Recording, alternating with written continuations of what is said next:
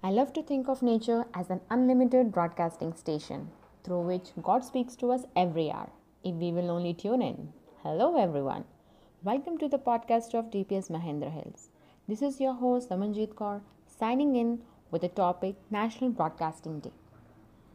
National Broadcasting Day is observed on 23rd July all over India. On this day in 1927, the first ever radio broadcast in the country went on the air from the Bombay station under the Indian Broadcasting Company.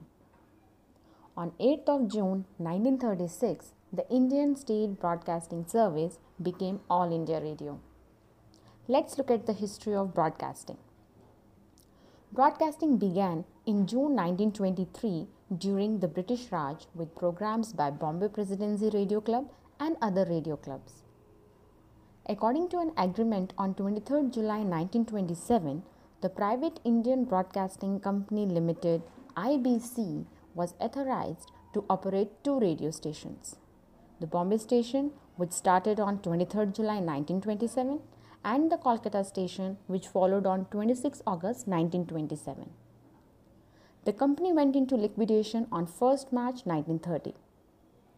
The government took over the broadcasting facilities and began the Indian State Broadcasting Service (ISBS) on 1st April 1930 on an experimental basis for 2 years.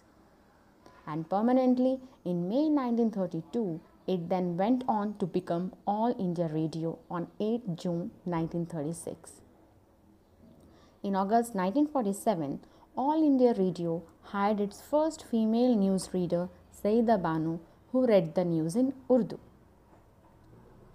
All India Radio was changed to Akashvani in 1957. Currently, All India Radio is one of the largest public broadcasting organizations in the world. It is largest in terms of the spectrum of socio-economic, the number of languages of broadcasts, and cultural diversity it serves. All India Radio service now comprises around 414 stations located across the country with reach to the 99.19% of the total population and 92% of the country's area in 23 languages and 146 dialects. That's all for today. Stay home, stay healthy. This is your host Samanjit Kaur signing off. Thank you.